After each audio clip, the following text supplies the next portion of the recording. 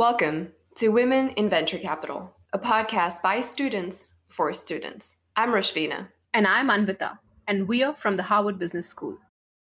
Our guest today is Heather Hartnett. Heather is a general partner and CEO of Human Ventures, where she has created one of New York's premier startup studios and early stage startup venture funds. Prior to founding Human, Heather's venture capital career spanned across various roles at firms including Lightspeed Venture Partners, City Light Capital, and Claremont Creek Ventures. She also led the development at David Lynch Foundation, crystallizing her professional experience and operations with the largest family offices and sophisticated investment firms. Heather is active in the community, serving on the leadership board of Tech NYC and Transact Global.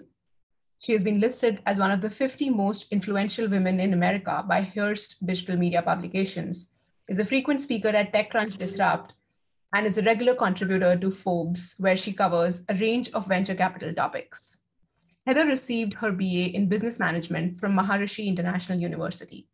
Welcome to the show, Heather. It's an absolute pleasure to have you.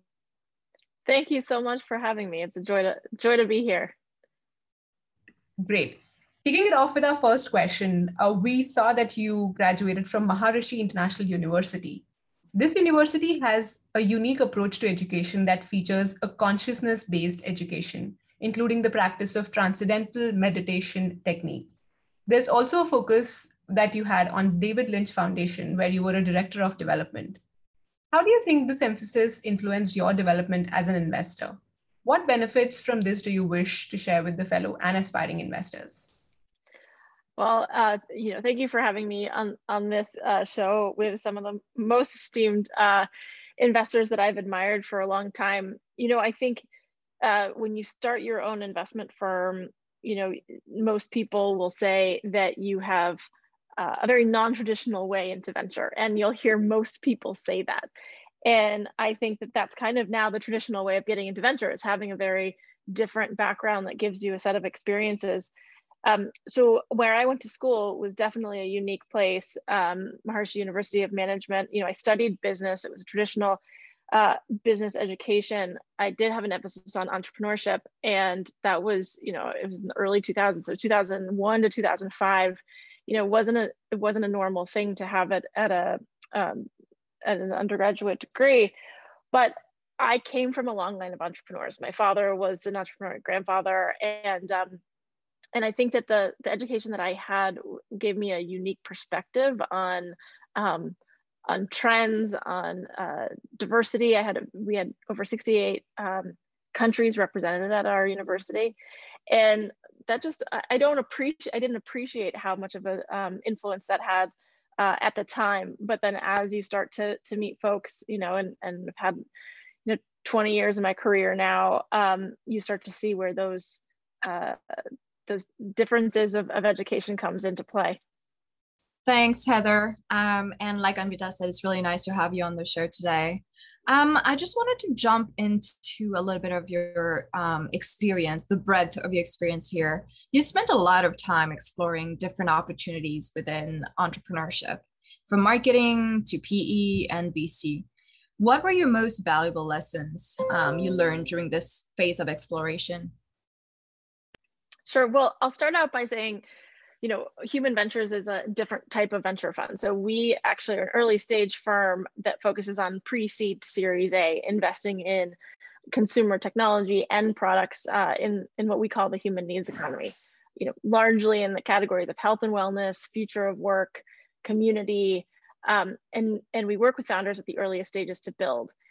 And being in venture, I think you have to have a very eclectic background to be able to understand how to see the world that the founders are seeing, right? So founders will see the world 10 years out. And I always say the early stage managers will see maybe 5 years out, and the institutional capital might see 5 years in the past, or what's happening right now, what the current markets are valuing.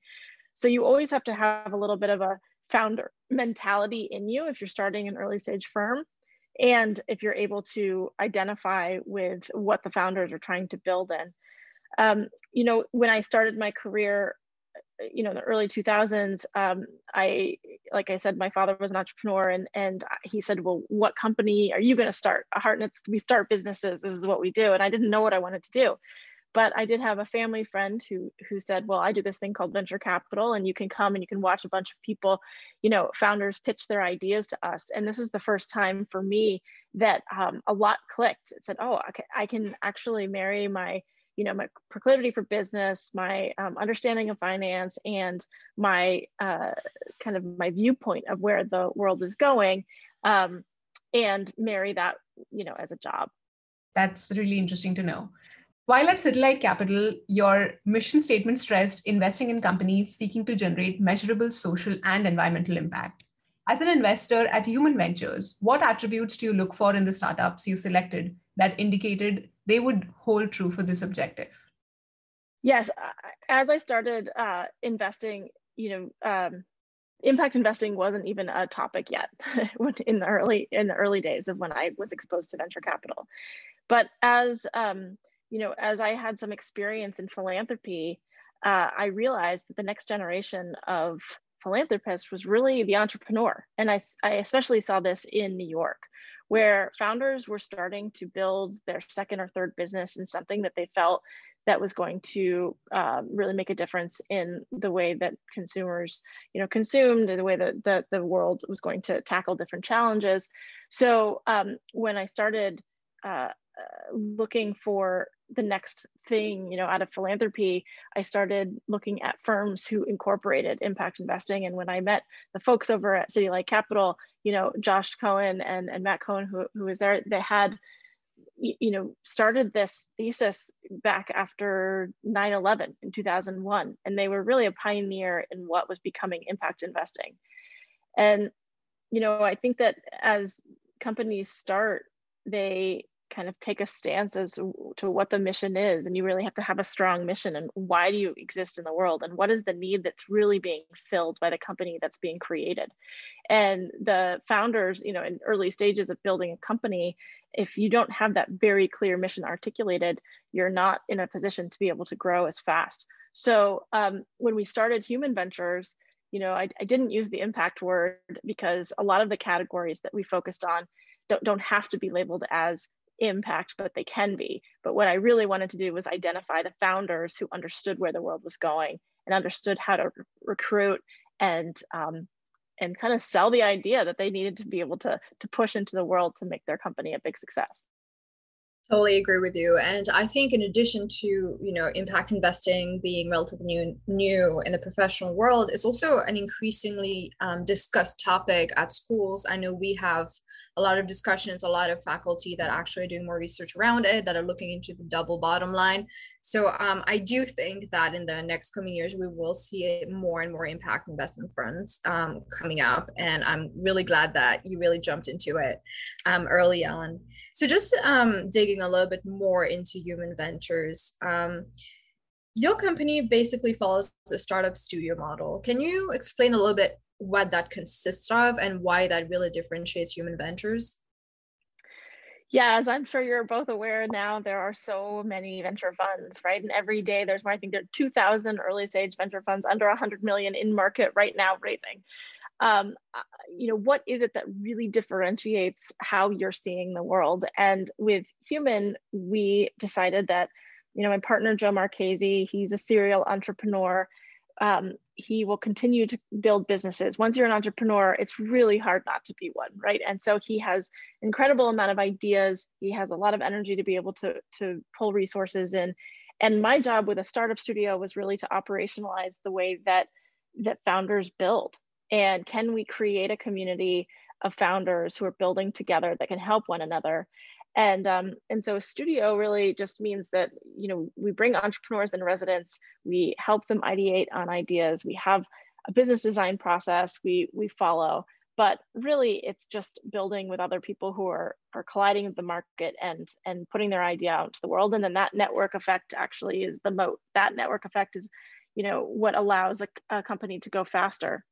So our fund, has a differentiator by having a true venture studio where we're building companies alongside founders.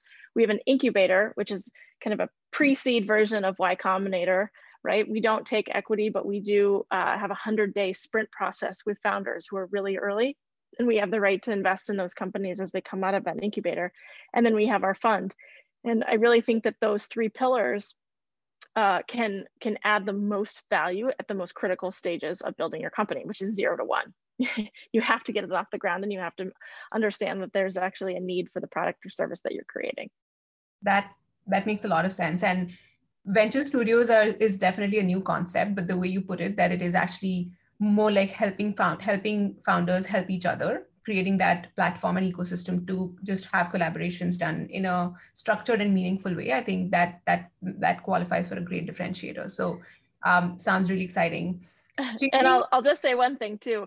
There's kind of two ways of the studio right now. You know, some studios act a little bit more like a private equity model, where they put more capital into a business and they bake it out a little bit further, and then they hire in a management team, or you know, there's products and services that are surrounding founders at the earliest stages and helping them build. We kind of fall into the latter category. We want to have just what you said, the community that helps founders build, and the resources to be able to do that faster, and the playbooks that can help them cut the line a little bit, versus trying to create the full company ourselves and then hire in a founder, so to speak. Got it. That makes sense. And in early stages, that collaboration among the community of founders really adds value when you're building that 0 to 1, like you put it. So makes total sense. Changing gears a little bit, Heather, there, wanted to touch upon gender dynamics. How have you observed gender dynamics to be within the VC ecosystem? Have you noticed any progress, and what do you believe remains still to be done? Yeah, look, I think that the majority of investors have been men for a long time. And I think a lot of the value that's being created in businesses right now are products and services that are geared towards a different population, different types of consumers. And so when you have different founders who are building for those products, then you need a different lens of investor who's looking and understanding how those founders are building and developing new pattern recognition. So I think we're just the tip of the iceberg right now of seeing, gender dynamics coming into the founder ecosystem. And the more investors we have that understand the problems that are being solved for, the better the capitalization structure will be able to be more efficient.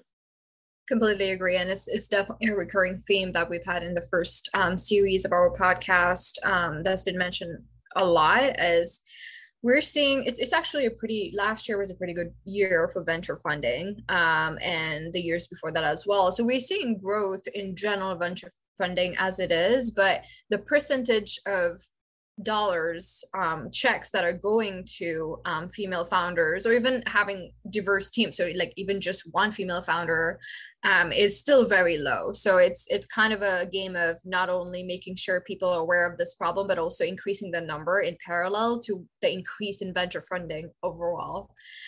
Thank you so much, Heather, for all your insights. I want to jump into a really fun segment before we close this session.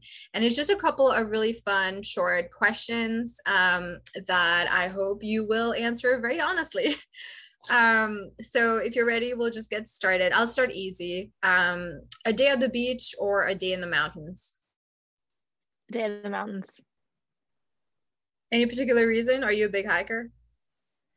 I do like hiking, but I think I grew up in the Midwest and I love nature. And so I appreciate the beach, but the air, the trees, the mountains are definitely something that I feel more at home in. Nice. Any recent books that you've read that really inspired you? I kind of go back to one of my favorite books is Principles by Ray Dalio. I think that the more you read it, the more you can take out of it. It's anything, knowledge is structured in consciousness. So you can read something one time and then you revisit it. And if you're in a different mind frame, you get something else out of it. I think it's a book that can continue to do that and always gets me thinking about what my principles are that I live by. Yeah, we had a case on Bridgewater in our first year, so we did cover that quite a bit. And last question, who has been, like, personally or professionally a role model for you? Wow. Well, I mean, an obvious one is my father. He's been an entrepreneur my entire life and has always taught me to think outside the box and is always 10 steps ahead of everyone. And that, success is not something that can be measured on a balance sheet, but it's definitely how you live your life. And it's the journey, not the end, that is valuable. So he's absolutely my personal mentor and hero. Professionally as well, I look up to founders who are really authentically themselves, and you can really see that when their personality shines through, and that that's the reason why they've had success. And so one that comes to mind, who might be kind of one that people don't really think about as much, but is Sara Blakely. She was the founder of Spanx. But I watch her every single day on Instagram, and I see her personality come through, and she's just a natural inspiration for people. She's never been anything different than herself through the entire journey that we've seen her create, a multi-billion-dollar company with her husband and her kids. And it's somebody who really sticks out to me. And she's been somebody who has been an inspiration to say, when you're building something, don't try to be something for everybody else. Try to be who you are and understand why that value is being created in the world. So I'll say Sara. That's amazing. All right, we'll wrap up this session for today. Thank you so much for being on the show. I'm sure our listeners will really appreciate all your insights today. Thank you for having me. Appreciate what you built here.